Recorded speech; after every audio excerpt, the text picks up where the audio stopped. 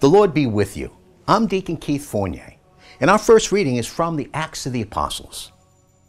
They were astonished at the fearlessness shown by Peter and John, considering that they were uneducated laymen, and they recognized them as associates of Jesus.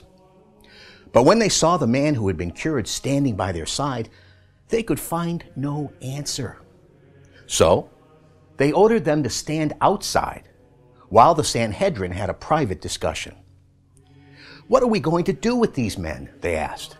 "It is obvious to everybody in Jerusalem that a notable miracle has been worked through them, and we cannot deny it. But to stop the whole thing spreading any further among the people, let us threaten them against ever speaking to anyone in this name again." So they called them in and gave them a warning on no account to make statements or to teach in the name of Jesus. But Peter and John retorted, "You must judge whether in God's eyes it is right to listen to you and not to God. We cannot stop proclaiming what we have seen and heard." The court repeated the threats and then released them. They could not think of any way to punish them, since all the people were giving glory to God for what had happened. And our response is taken from Psalm 118. Alleluia! Give thanks to Yahweh, for he is good, for his faithful love endures forever. Yahweh is my strength and my song. He has been my Savior. Shouts of joy and salvation in the tents of the upright. Yahweh's right hand is triumphant. Yahweh's right hand is victorious. Yahweh's right hand is triumphant. I shall not die, I shall live to recount the great deeds of Yahweh. Though Yahweh punished me sternly, he has not abandoned me to death.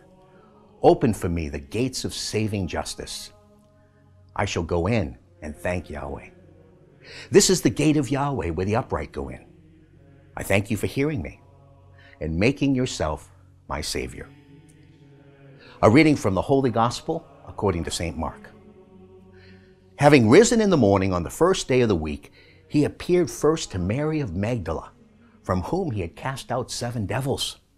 She then went to those who had been his companions and who were mourning and in tears, and told them. But they did not believe her when they heard her say that he was alive and that she had seen him.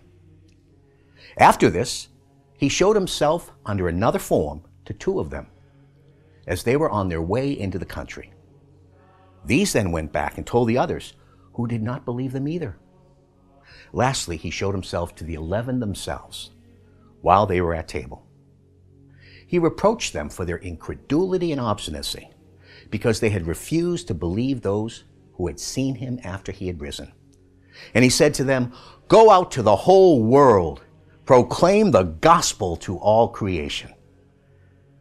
The gospel of the Lord.